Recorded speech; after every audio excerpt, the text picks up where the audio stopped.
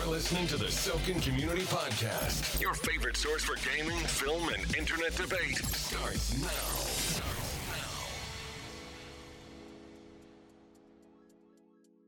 Hello, everyone, and welcome to the Soken Podcast. I'm your host, T, and with me, defying the pattern that we'd established, are Leo and Sil.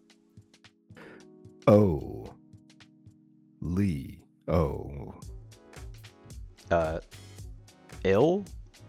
Sil? It doesn't work. It doesn't work. Mine doesn't work either, but you gotta make it I mean, work. at least you have two syllables. I'm just Sil. That's I'm just fair. T. Just say it doesn't work. All right, Jace, we tried to steal your bit, but you win this round.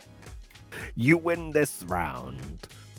This weekend is actually going to be Soken's 9-year anniversary. It is the anniversary of the foundation of the Knights of Soken, and through it, what would become the Soken gaming community as a whole. Happy birthday, Soken. Yay! Streamers, party balloons. Happy birthday. My daughter is 9 years old. It is hard to imagine this gaming community is the same age My as my little youngest brother. child. My little brother is 9 years old. Your little brother? Good gravy, Sil. There's a much large gap difference. Is there between it's, you? It's a large difference. This might be personal, but I'm going to ask it anyway. Was your little brother a happy surprise? I don't know. I think that's totally... I have two little brothers. He's the younger one. I think it's totally possible. Also, they have a different father than me, so... Ah, okay. Yeah, that's the general reason for the gap. That makes a big difference. Familiar complications. Yeah, right. When my wife and I got together and we started planning for a family, I was adamant that I wanted 3 children. And we had 2. And I'm happy. Like, no, we're good. We're done. We're good. Yeah, that makes sense. Three's too many. My mother used to pray that I was twins, and then when I was born, she went, never mind. Thank goodness. I used to tell my little brother that when my parents had me, I was so awesome that they wanted to have another. And then when they had him, he was so terrible that they both got fixed and we have no other siblings. I was not nice. My mother did admit to me at one point that if my brother had been the sibling that was born first, I would never have been born at all. That's probably the case for me and both of my brothers too. If they came first, I would not exist. My parents my mom confided that in me too. She told me that I was a great little kid. So I was only, let's say I wasn't necessarily lying to my brother when I told him that. See, this is the real reason for different sibling stereotypes, because if we weren't the way that older siblings are, we would just be only siblings. Only children. All right, You're whatever. darn right. I've had my flub for the episode. Oh, there'll be plenty more. There's names coming up. Well, alright, tonight we'll be diving into sequel talk with Crash Bandicoot 4 and reports of a live-action Lion King 2, as well as discussing Amazon's game streaming service to compete with Stadia. Stadia.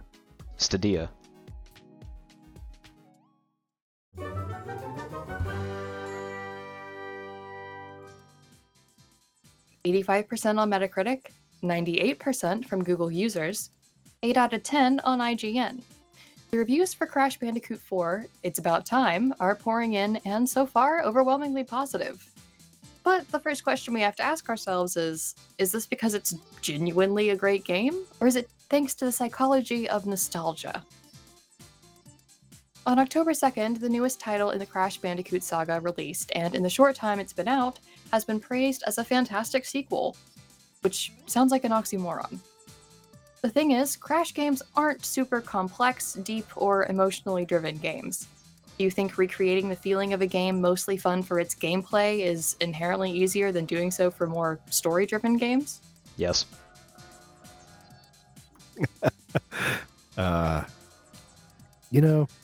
No, I don't think so. Go ahead, Sil. I mean, the gameplay isn't hard to recreate, I don't think. I mean, maybe, if it's a new developer or something, but if you're the same people that made the original game, you just basically do the same thing. I don't think Crash gameplay has changed much in its existence, except for the terrible racing games, which have totally different gameplay, but they're racing games, so duh. This is a new development team, though, isn't it? I don't think so. Is it? Hasn't what is it called? Toys for Bob. Haven't they always been doing Crash? I heard Naughty Dog did original Crash. Oh, you know what? I think that might be true. It's also entirely possible that studios have merged, changed names, or the IP has changed hands. I know that Toys for Bob has been involved in some of the previous Crash Bandicoot games, at least. I don't know if they're the primary developer, but they've been on it, at least. Regardless, it's a fairly simple gameplay plot. You spin, you jump, you hit boxes, and you punch things. Play reverse Pac-Man. Basically, yeah. I mean, I don't disagree. Let me preface this by saying this is not my style of game. I definitely prefer the kinds of games that are more complex, deep, and emotionally driven. However, I do think there is a certain,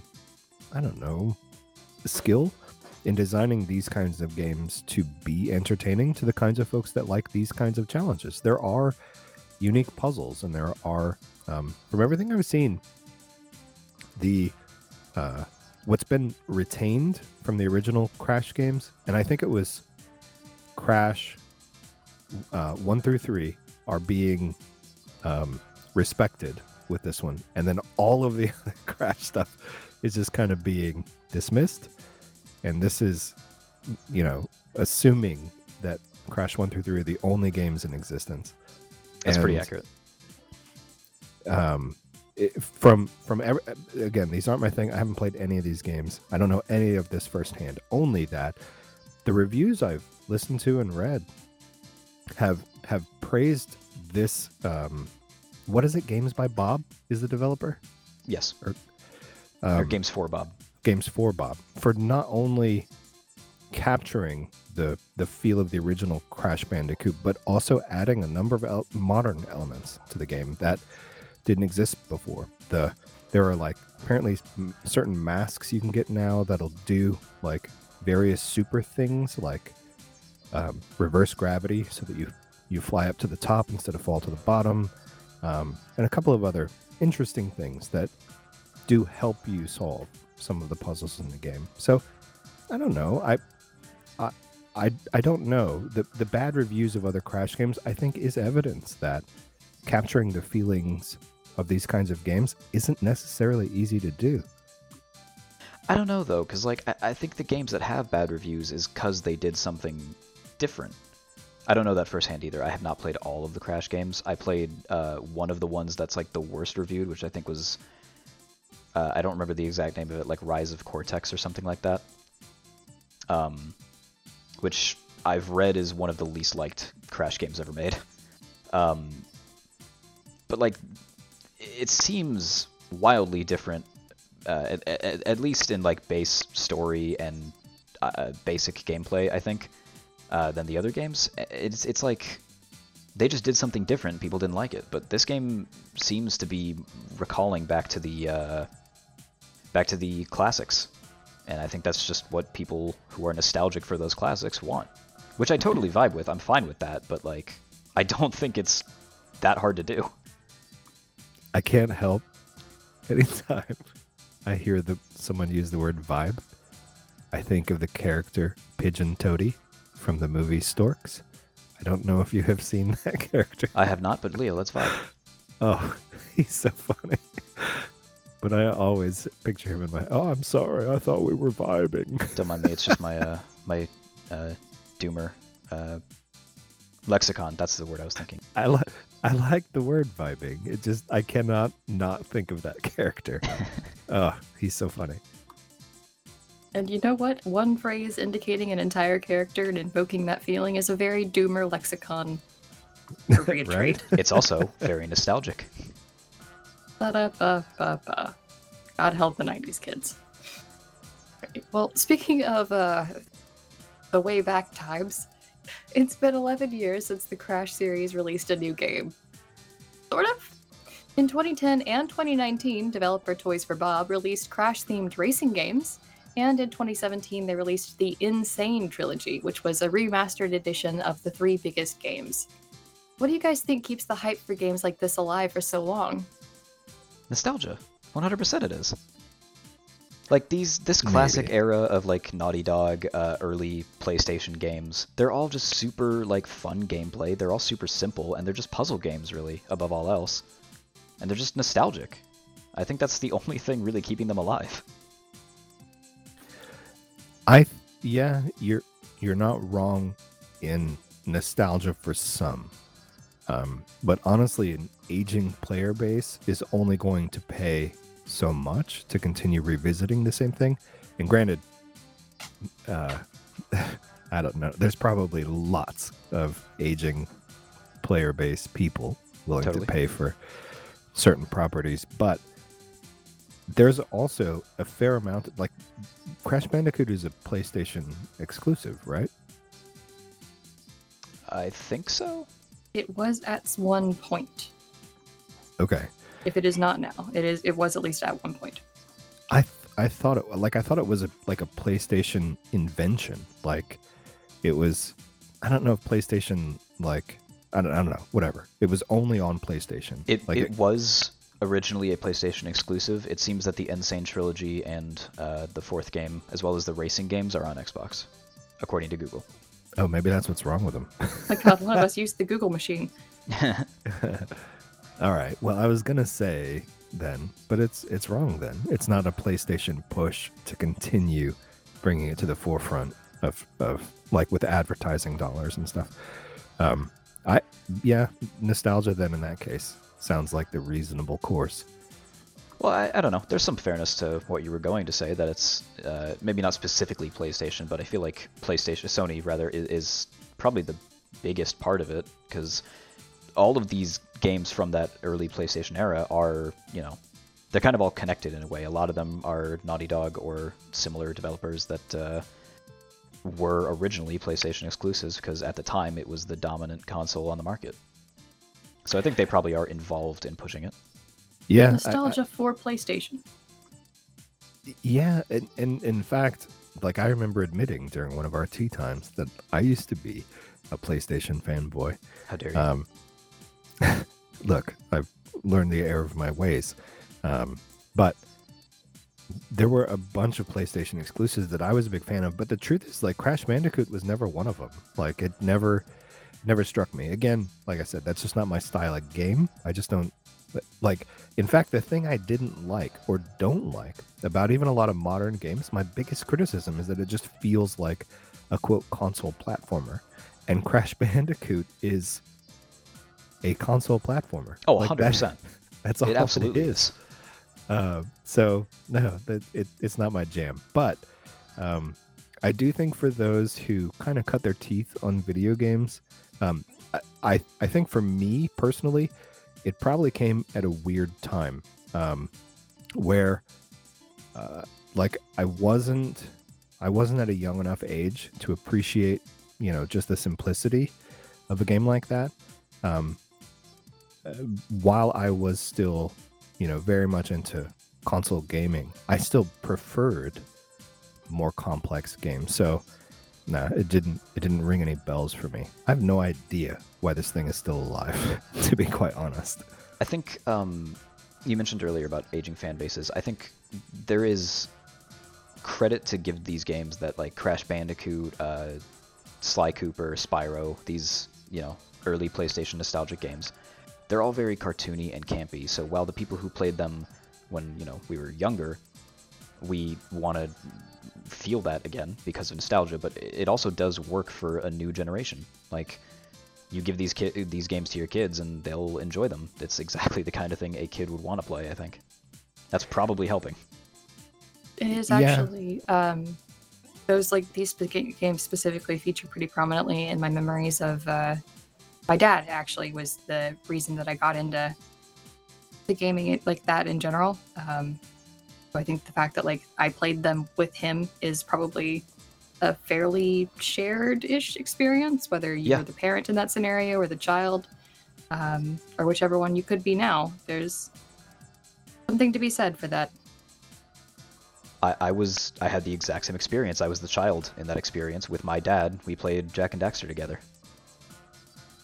Oh man, let me weigh in as the old man in the room. It was like, well, as the father.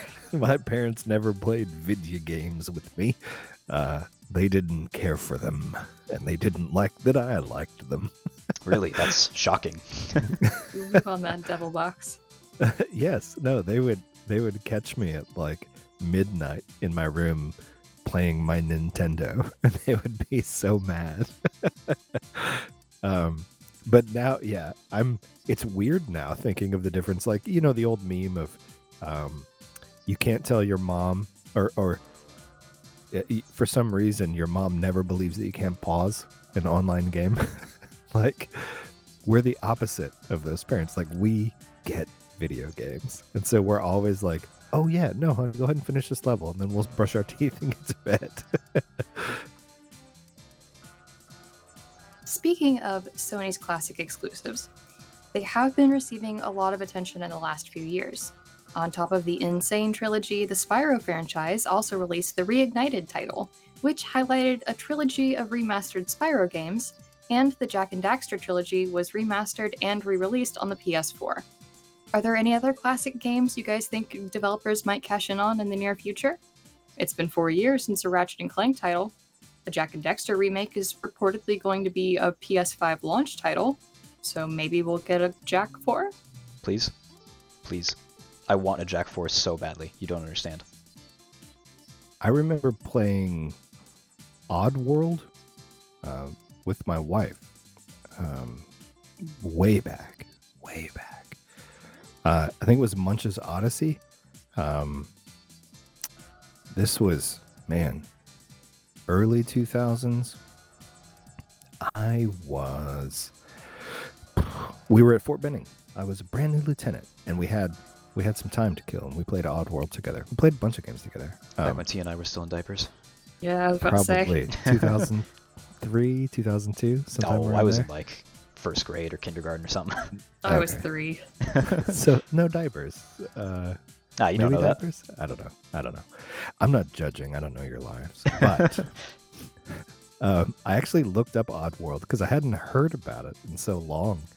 And I was like, man, we really dug that just because it was so silly and stupid and fun.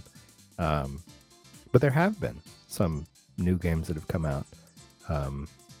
In fact, this year, an Oddworld Soulstorm, but I haven't looked into it. I'm probably not going to play it, but I remember, like, that was a lot of fun for us.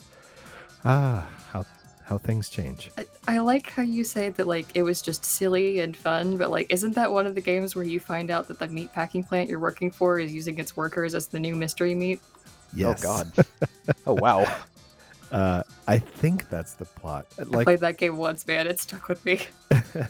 it was That- the goofy protagonist. Like, the alien that you play as is goofy and silly and fun, and, like, I don't know, even that, like, super dark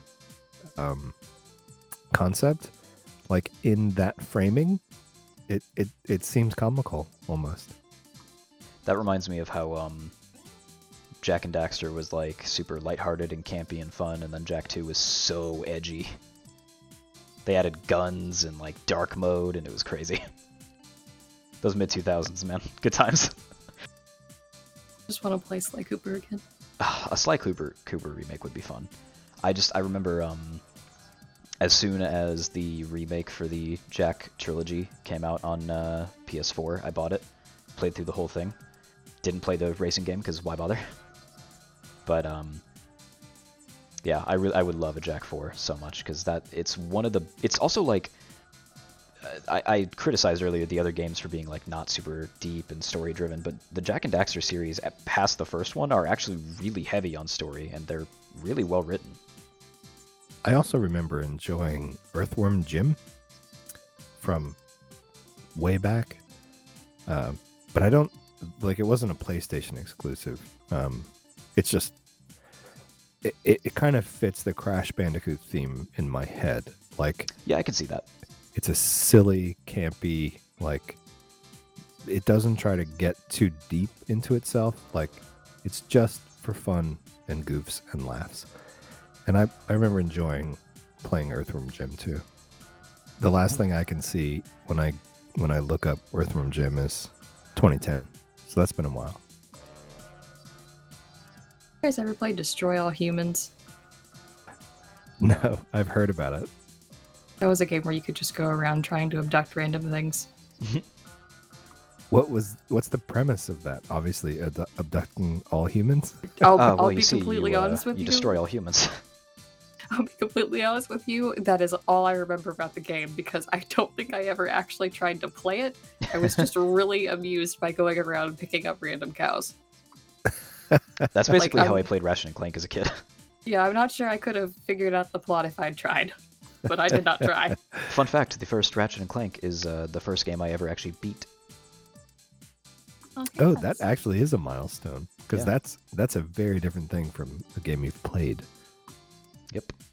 I think the first game I ever beat was KOTOR 2, which I think explains a lot about me.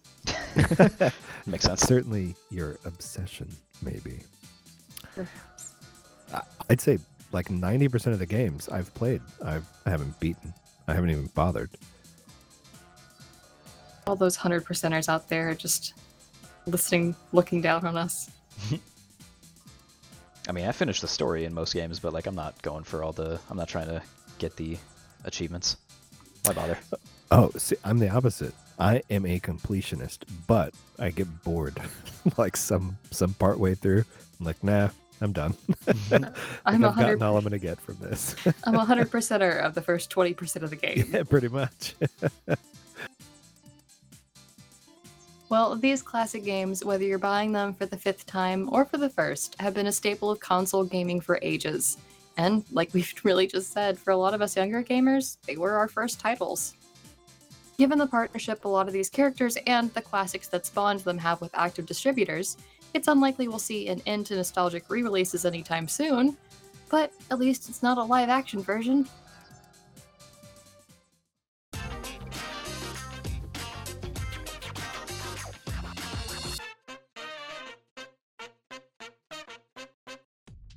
This is probably a lion we should have left sleeping. But The Lion King is one of Disney's most classic animated features from the Silver Age of animation. And its live-action adaptation was not taken as an instant classic. Despite an all-star cast, critics rated the movie very unfavorably, averaging at around a 55% mark, while fans were a little more lenient and gave it up to an 88%. The main critique fans presented was the lack of emotion in the character's animation, due to the overly realistic approach taken by director Jon Favreau. Despite this critique, go figure, a sequel is inbound. The first major question is, what is it about? All that's been stated so far is that we can expect more music, and that the story will have something to do with looking back on Mufasa's origin story. The original animation did have several sequels, so do you guys think any of them will be created for this CGI sequel, or are we getting an original story? I don't know if Leo can relate to this, but while we were talking about being, kids earlier, T, do you remember as a kid having like a few movies that you just rewatched like 1,700 times? Oh yes. So one of those movies I for can me. relate to that. Wow, I'm really? not, You? I'm not You had old movies when you enough were a to kid? not have movies that I could have watched as a child. Were they in Okay. black and white? This one was not. Okay. Okay. Well, one of those movies for me was Lion King 1.5, which is a terrible movie, but it was so funny to me as a kid. That's the one with Timon and Pumbaa's Yeah. version, right? Yeah, so it's basically a retelling of Lion King, but from Timon and Pumbaa's perspective. So you get their origin story and how they met, and then everything they were doing while Simba was off being a hero. And it's really dumb, but it's pretty funny. I'm pretty certain that that's not what this movie is going to be. I'm thinking, based on what I've heard, especially the Mufasa origin story stuff, it's probably going to be an original story, I think. Okay. So my movie that I watched as a kid was the old Disney Sword in the Stone. where Arthur was called Wart for a while, and he met Merlin, and he got turned into a bunch of different animals. Have you guys seen it? It's a classic. Madam Mim. Yes, it's a great movie. I still like it, but I've seen neither of those. Oh no, Madam Mim. She's a character in The Sword in the Stone. Anywho, great movie, but I can't watch it. I've seen it like 1,000 times, and I remember coming home from coming home from school, and insisting that my parents pop in it was a VHS tape. My wife had a similar experience with the Aladdin cartoon. Like, she just wanted to watch it over and over and over and over. Anywho, so I saw a very interesting theory, and a very interesting proposal that I think would actually be really good for this. I think it has to be an original story, partly because of what you brought up, Syl, about Lion King 1.5, that all the sequels, as far as I know, were like straight to DVD. Like, they weren't put out in theaters. They weren't these huge Disney productions. Not necessarily that, I won't say Disney isn't proud of them, but let's just say Disney didn't have a lot of faith in their box office power. No, I think that's fair. Animated sequels rarely ever get a lot of attention from Disney. Well, yeah, I agree. That's true. Except for Frozen 2. I've seen both Frozens. I thought they were both really good in their own regard. Anywho, the theory that I really liked, that I think would be a really good story, is the continuation of Simba, his story as, the leader of the pack, and flashbacks to Mufasa's origin and the linking of those two, because a good bit of Simba's story was trying to live up to Mufasa's example, and I think it would be a really good story to see where Mufasa wasn't always the kind of wise old lion that he was portrayed as in the first Lion King, to see him stumble the same way Simba stumbles. And I think that would actually be a very compelling way to tell that story, to show how, they're each having to learn how to be the lion that they aspire to be. So based on that theory, do you think that the Simba part of that story might have to do with what was in Lion King 2 with his daughter? You are assuming that I have watched any of them, and I have not. I don't remember any of it other than he has a daughter, and she runs off with some bad lion. It's basically Romeo and Juliet. Yeah, essentially. Oh, interesting. No, the original Lion King is just a retelling of Hamlet. Oh, no, you're getting way too cerebral here, T. Listen, the one that I watched on loop was Spirit Stallion of the Cimarron, so... Spirit Stallion of the what? I don't even know what you just said. Spirit Stallion of the Cimarron. It is a story about a wild horse that has a bond with the Native American as they... I do know that movie! Yeah, as they reject the capitalistic cowboy invasion of the Midwest. Oh, no. I've never seen that. Interesting. Also, apparently younger me was really obsessed with Frosty the Snowman to the point where I broke it, and they had to throw out the entire VHS player to get me to stop watching it. But I don't remember that. So. My parents got to the point where, it was just an eye roll, and they would just hand me the tape, or just say yes, and then they would leave the room and go do something else, while I watched however long, 90 minutes of The Sword in the Stone. Alright, well, according to reports from Digital Spy, Jon Favreau will not be returning to take the lead on the Lion King sequel. Instead, allegedly, Moonlight writer and director Barry Jenkins will be taking over as the director of the film. Do you think Jenkins will act on some of the negative critiques presented to the first film and make it more enjoyable for fans? Keep in mind, it's already been reported that they will continue using the photorealistic animation, despite one of the original 1994 film's animators, David Steffen, being open about his distaste for the appearance of the film. Didn't the live-action Lion King make an absurd amount of money, like $1 billion? Oh yeah. Okay, they had Beyonce. I mean, well, I think they're going to try to get Beyonce again. I can't imagine they wouldn't. But if you have something that has been, quote, criticized, but still makes $1 billion, I mean, no. Why would you change anything other than, make a better story, a further story? I don't know. Well, I think that going into the first quote-unquote live action, people went to see it for the same reason people bought Crash Bandicoot 4, for nostalgia. They know Lion King, they're going to go see the Lion King again.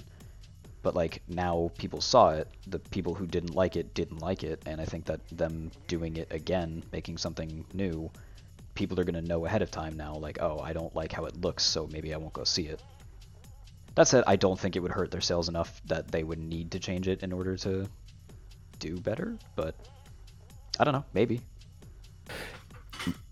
I will only say I have been, when it comes to a lot of the review sites that I'm privy to, where there's a difference between quote professional reviewers and the quote audience, I have sided with the quote audience every time in recent memory.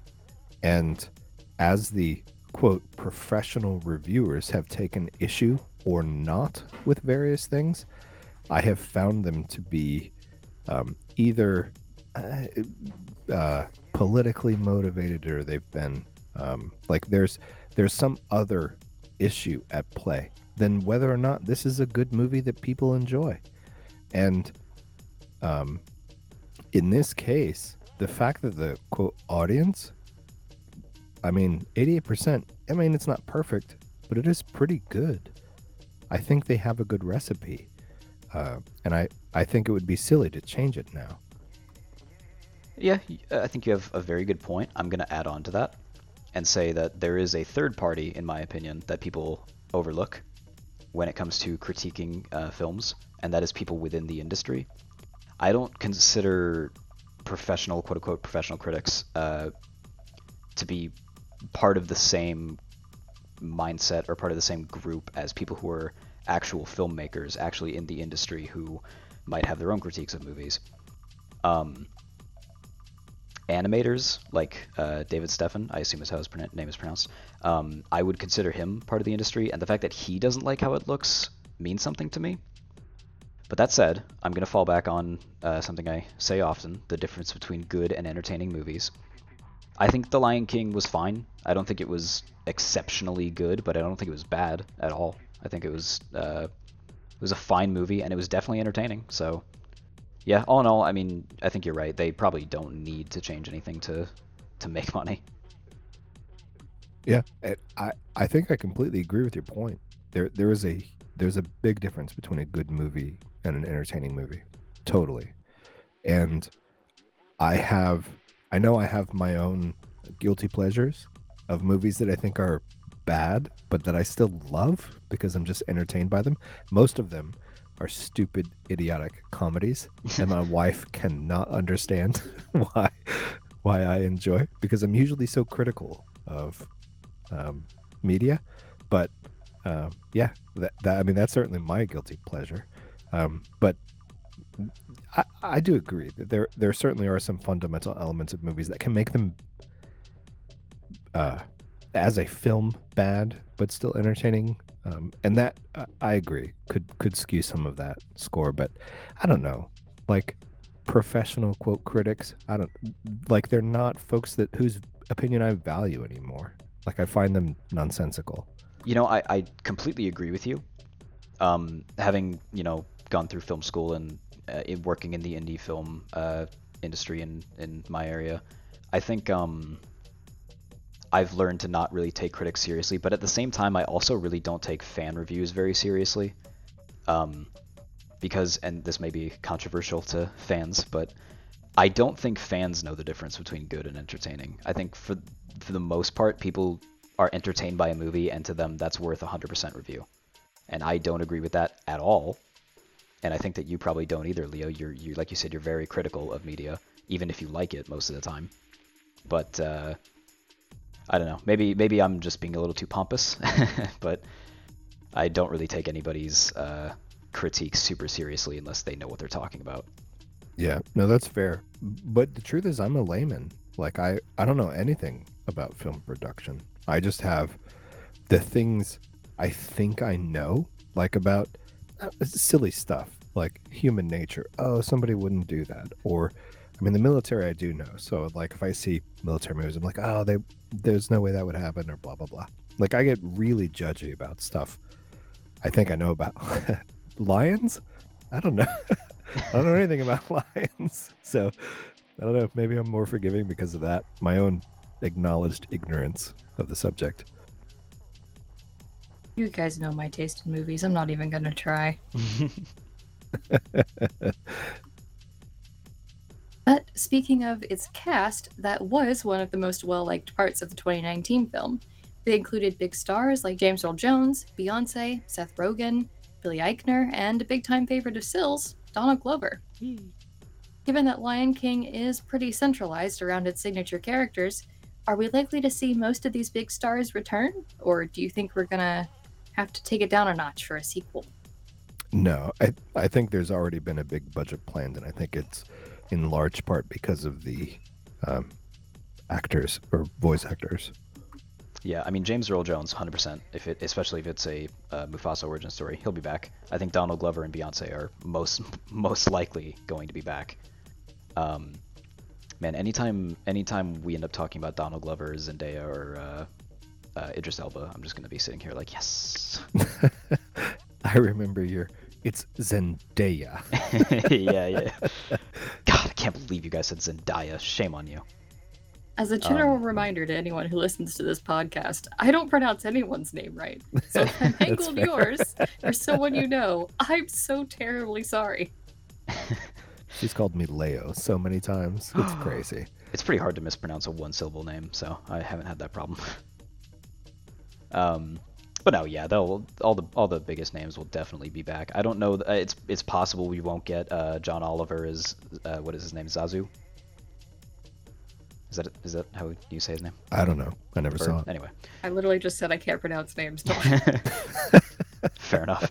The Bird, whatever his name is. I don't know that we'll get John Oliver back. It's possible we won't get Seth Rogen and Billy Eichner again. I don't know. It depends on which characters they put into it, especially if it is an original story. But I would be shocked if we don't get Beyonce and Donald Glover back. This seems like Disney is putting a whole lot of budget and a whole lot of let's say resources into this sequel, and because the original, like, how do I say this? This isn't the modern day straight to DVD sequel that we used to see. This is the modern day straight to theater sequel, post Star Wars and Marvel era for sure. And I think as they're putting this kind of budget and this kind of emphasis on this, I don't see any justification for that other than attracting these names. There isn't anything more expensive than that in the production of something like this. Yeah, I think you're spot on. It's not a one and done system anymore. They're open to franchises now. They've realized if you hit the cash cow again, it gives them more money. Beat the dead horse. I think it depends on how you hit it. I think they hit it in the wrong spot with Star Wars. But they did get the money. Yeah, and that's what matters. Yeah. All right. Well, little news has been announced so far, other than a vague leaked plot from Deadline, and the movie is not yet slated for production or for release. So it'll be a while before we get details on the questions we've posed today, or whether or not it's an original story, really, because I didn't know Disney did those anymore. But It's just the circle of life.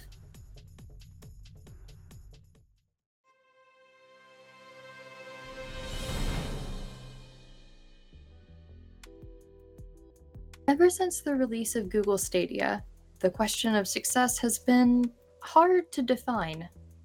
For some of us classic console or PC gamers, the idea of streaming your games instead of owning them in some way is a little confusing, but for those who have taken the dip into Stadia, there's been some pretty positive reviews.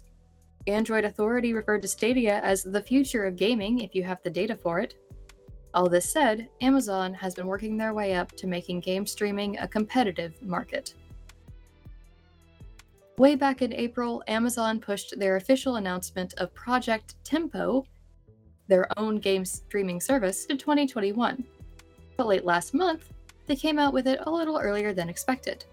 The service, now officially titled Luna, is a competitor to Stadia, in which games will be streamed without the necessity of downloading, and will apparently be playable on PC, Mac, and iOS. Do you think competition for Stadia will end up making game streaming a better service over time? I am. I don't know if I call myself a capitalist. I don't think that's a good word, but I do think that competition, when it comes to corporations, in fact, when it comes to just any type of organized group of people, competition is one of the best ways to ensure that those multiple and quote competing groups bring their best to the table. Without competition, there is the propensity to grow lazy and to grow complacent. And I think I have some experience working for the US government, for instance, and there is no competitor to the US government when it comes to a lot of the services that they provide. So, in some sense, I have been really disillusioned with a lack of competition. I find competition fantastic for requiring groups to hone what it is that they want to provide. I think the entire Gen Z audience we have just cringed when you said capitalism. Without a doubt. Commercialist, but not a capitalist. I don't know what the term is, but yeah. No, I know what you mean. I do agree with you. I think competition is good for an open market. I don't know that competition is going to help game streaming as much as maybe people are hoping it will, because I feel like the main problem with game streaming is just that classic PC console gamers just don't want to be a part of it, I think. At least that's my issue in particular, and I know that that's the issue some people who I've spoken with about it have as well, is just like the fact that you don't own your games. The fact that you're paying a monthly subscription service to play a limited series of titles, it's just not worth it.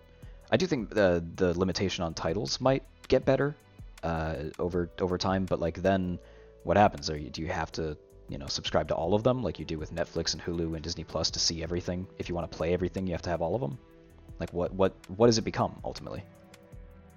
There's something to that, but I don't know. Like I remember I used to game a lot with my father-in-law, for instance, a different generation from my own, who has I would say a near obsession to like owning the cartridge or the disc of the game that he's playing, and that wasn't an issue for me at all when it came to just downloading games from services like Steam.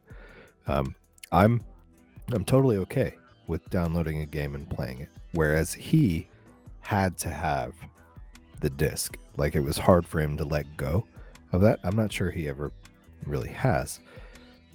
For me, I don't know, like being able to download something is fine for me. And I think as the generations do, we simply become more accustomed to whatever is the technological norm of the day. And if it is true that this is the way gaming is going, and it may very well be, which it does seem odd to me, but the truth is I know my father-in-law found it really odd that I was willing to just download a game instead of have a disc or a cartridge.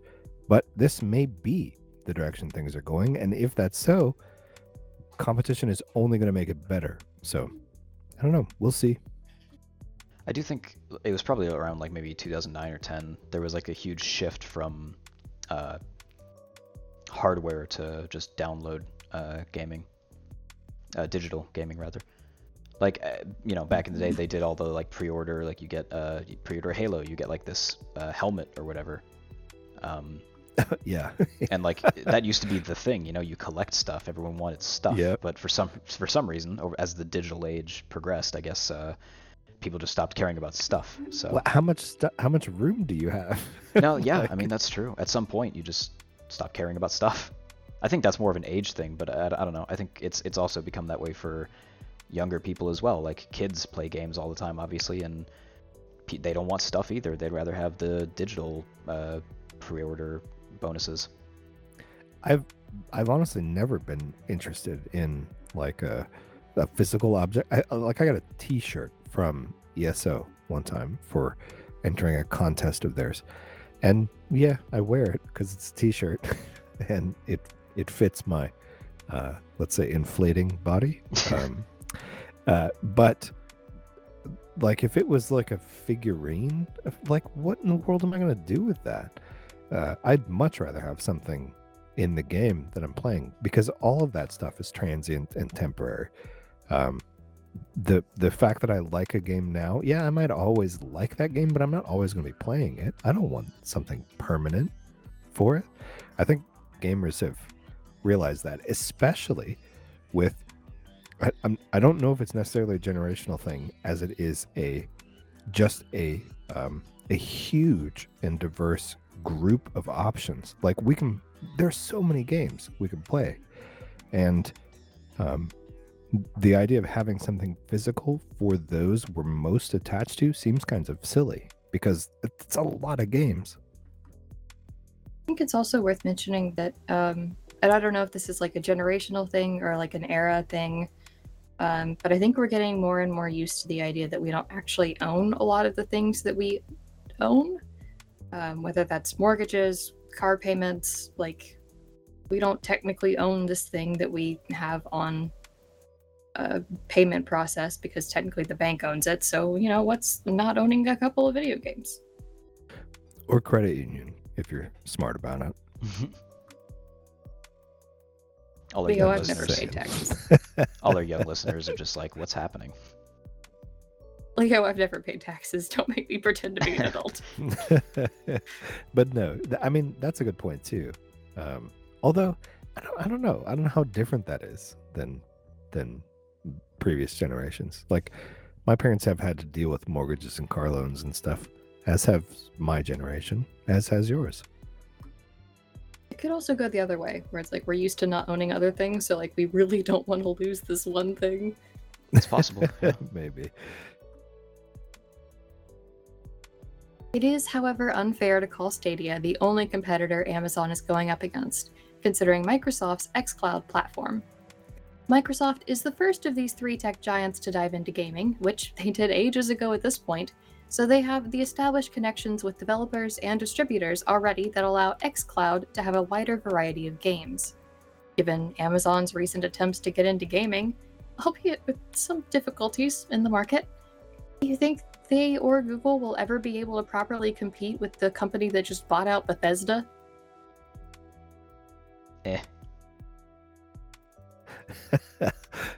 Think so. I don't know. I think, I mean, I said it last week. There's three gaming giants, right? And that's Microsoft, Sony, and Nintendo. I think Nintendo's never going to get into game streaming unless they do it themselves, most likely. I have to say the only way that Google or Amazon could ever properly compete with Microsoft is if they get Sony on their side. Otherwise, they're just going to keep working with whatever Microsoft will let them have, or just third-party developers. I agree with that. Nintendo kind of has their own weird thing going on. Not weird. That's not the right word. They're just kind of on their own. It's a different thing. Yeah. You see Microsoft and Sony neck and neck. Every time, well, they're constantly in competition. They're releasing consoles within months of each other. Like, they're constantly warring for superiority in the gaming world. Amazon is dipping its toe into gaming. They're developing games. I'm actually I'm psyched. I'm keeping my fingers crossed. I'm trying not to get so hyped that I become disappointed. But they're developing another Lord of the Rings MMO. Oh my goodness, am I hopeful for that? Not that Amazon necessarily knows what they're doing, because I'm not sure they do, but I'm hoping they learn important lessons along the way up to that point to actually do that game justice. Lord of the Rings is my favorite genre, my favorite whatever universe. I so hope that that's a thing. Anywho, the point is, Amazon has the money to be a competitor to Microsoft and Sony.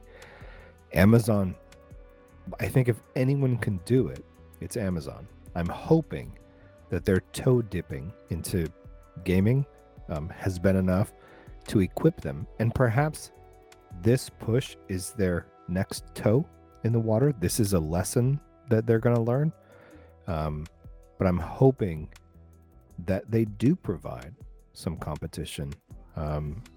They're well positioned to do it, I think, simply because, honestly, they're making more money than they know what to do with right now. Particularly with like nobody going outside, everybody just ordering stuff online. Please, Amazon, do this right and do it well. I don't know that they will or they can. I think, like you said, they've been dipping their toes in. Hopefully they're learning from it, but Microsoft, Sony, Nintendo, third-party developers, they've all been around for years, and some of them don't do it right. ZeniMax was having money troubles before Microsoft bought them out, but they've been around for ages. They know what gamers want. They know how to make what gamers want, and clearly Amazon's toe dipping so far has not been super helpful, or well, I don't know, maybe it's been helpful to them, but it hasn't been super popular. And I don't know, to be fair, I guess you learn more from your failures than your successes, right? So maybe it's good for them, but we'll see. If you're smart about it. I hope they're smart about it. That's true. And I mean, Amazon is a fairly smart company. I mean, they make a hell of a lot of money, so I guess we'll see. Ridiculous sums of money. We did talk about Stadia a while back and basically said the same thing, that we'd try it after some time, but we weren't really committed to it. It's been some time. Do you guys think you'll give Luna a shot, if not Stadia or xCloud? Probably not. After all that. Honestly, same. Probably not. Maybe another, I don't know, when that competition grows and hopefully makes the market better, and odds are it's going to be like Netflix and all that, where maybe over a longer period of time, consoles and PC will, or at least the classic way we game on those platforms, will maybe die out, and this will be all we have left. So when that happens, sure. Till then, probably not.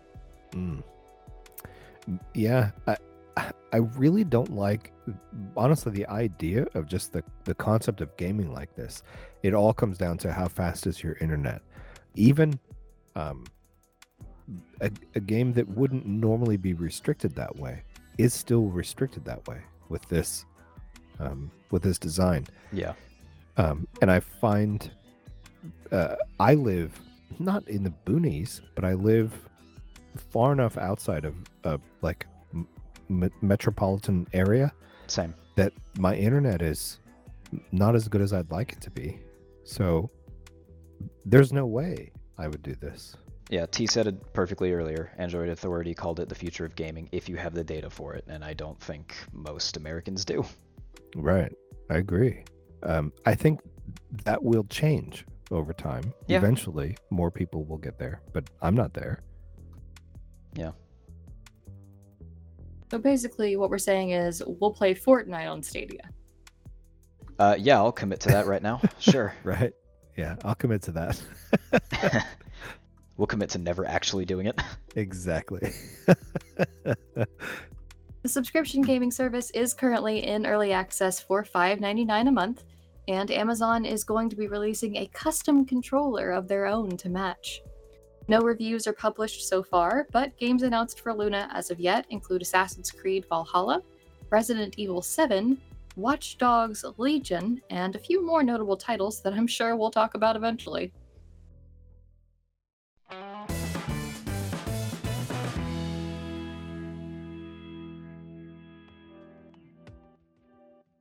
It's tea time, boys, and I have potentially the strangest question I've ever asked.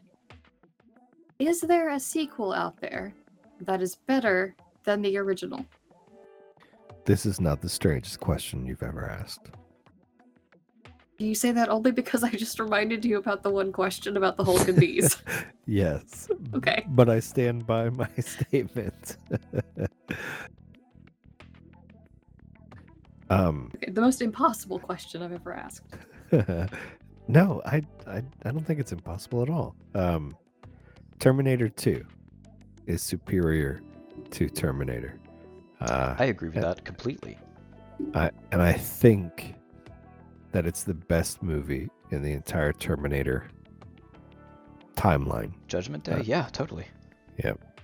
So I do think that as a sequel, that's better than the original. As far as movies go, for games, it's a kind of a different animal because so much changes between games. That's true. I feel like that's an easier question to answer with games. I agree. What do you got, so? Well, I mean, going back to Jak and Daxter from earlier, Jak 3 is the best one in the series by far. Mass Effect 2 is the best Mass Effect game. Oh, I'm way out of my depth with both of those. I don't know. I mean, I've only played Witcher 3, but as far as I've heard, it's probably the best one in the series. I was gonna say for games, Witcher 3 better than Witcher 2, which was better than The Witcher. Witcher 3 is magnificent. But I think it's a little easier with games. It definitely is. You get improved technology. You can make games better, and you can improve mechanics. And I think even just the modes of storytelling are a little better in games as time progresses. Like you get weird little things like, do the NPC you're talking to, are they going to be voice acted? Well, that's something modern games have that older games don't. Okay, if they're voice acted, do the avatars of those characters, like, do they speak? Like, do their mouths move as if they're speaking those words? Well, that's a much more modern facet of gaming. And I think those all kind of coalesce to make a game, quote, better. So Portal 2, Fallout New Vegas, Oblivion. Yeah, yep. All sequels, all best in their franchises, in my opinion, agreed. at least. But for gaming, it's hard not to do that. I think movies is tougher. I think you're spot on. I have one that's not a movie or a game. So I have an HBO Max subscription, and for the skin flicks, yeah. Okay. No, for the cool shows, man. Sure, yeah, no, me too. And one such show, they have a bunch of Cartoon Network stuff on there, so I've been rewatching some of my old cartoons that I grew up with. And the one I'm on right now is the Ben 10 series. The first Ben 10 show is very much for kids. It's super childish. It has an overarching story to a degree, but the episodes are all super, episodic. And that overarching story doesn't really connect as much as it should. However, the show it's been rebooted a bunch, but I'm only going to bother with the more connected reboots, the first 2 reboots. And the first one is called Ben 10 Alien Force. And it's a slightly more adult show. The characters are a little older. It basically takes the Ben 10 original show and is like, hey, this happened, but also some of the stuff didn't happen. Not all of it's canon. So they do defy the canon a little bit, and it's the original creator even said it's more of a reboot than a sequel, but it's treated like a sequel, and I think it's significantly better. Interesting. I've not followed Ben 10 outside of, just watching it as it's on like the Cartoon Network with my kids. It seems like it has the potential to be an interesting show, but I think I've only ever seen the ones you cited as like more for kids. I might be interested to see the more grown-up versions. 'Cause it looks like a cool concept. It is a cool concept. Like, it's definitely a kids show. Even the later reboot ones are, it's a kids show for sure. But like, they tackle slightly more adult topics. It has a much better connected storyline. Like, I'm halfway through Alien Force right now. I just finished the first season, and the whole first season has one storyline that they keep following. And even though the episodes are episodic, they all circle back, except for like 2 episodes are non-canon. Yeah, interesting. I might have to check it out. That sounds cool. It's pretty interesting. What about you, T? I mean, like, I can list a couple things. Like, I liked whatever the Transformers movie was with the dinosaurs in it. Ew, why? Better than the original Transformers. I don't know why. I just brain liked sparkly things going off. I don't agree with you, but I respect your opinion. I didn't. All right, it was one of those. It was entertaining. It wasn't good. Okay, there you go. That's fair. I won't. Yeah. To be fair, none of the Transformers movies are actually good. Yeah, no. In terms of comparative markets, the bar is low. Super low.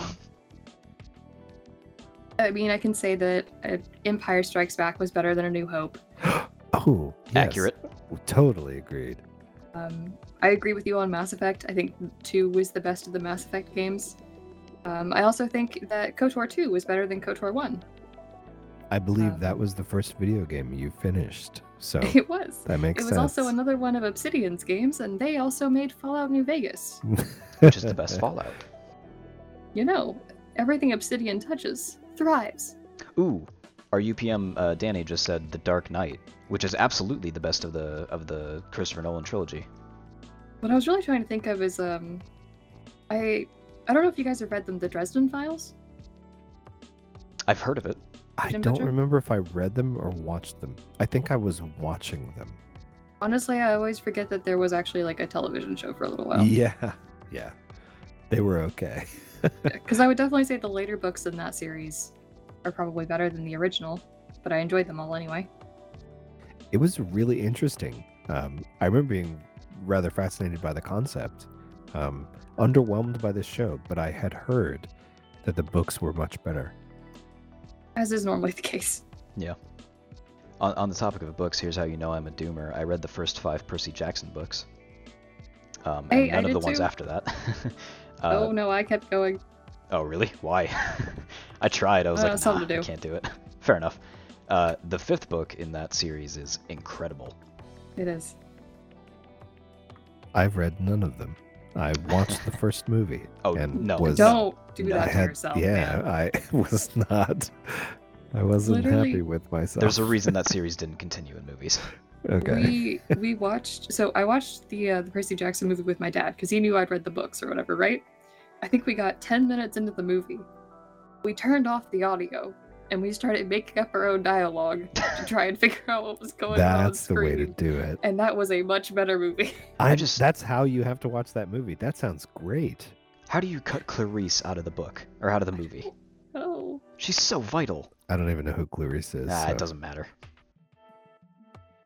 If you would like to submit a tea time question for the podcast, or hey, even if you just think that we're wrong or we missed the best sequel, head on over to sokengaming.org/sokenmedia and find the submission bar on the right-hand side of the page. Thank you everyone for tuning in to this episode of the Soken Podcast. For more Soken Media, visit us at sokengaming.org/sokenmedia, follow our Twitter at sokengaming, and subscribe to our YouTube channel, Soken Gaming Community. And look for future episodes of the podcast on Google Podcasts and iTunes. Until next time, I've been T. Leo. And I'm Syl, and it still doesn't work with one syllable, so I'm not going to bother. I mean, it doesn't work for me either, but I try. Okay, Sile and Ugh. Low. I don't know. I tried. There wasn't much to work with. But we'll see you next week. Stay classy, Soken.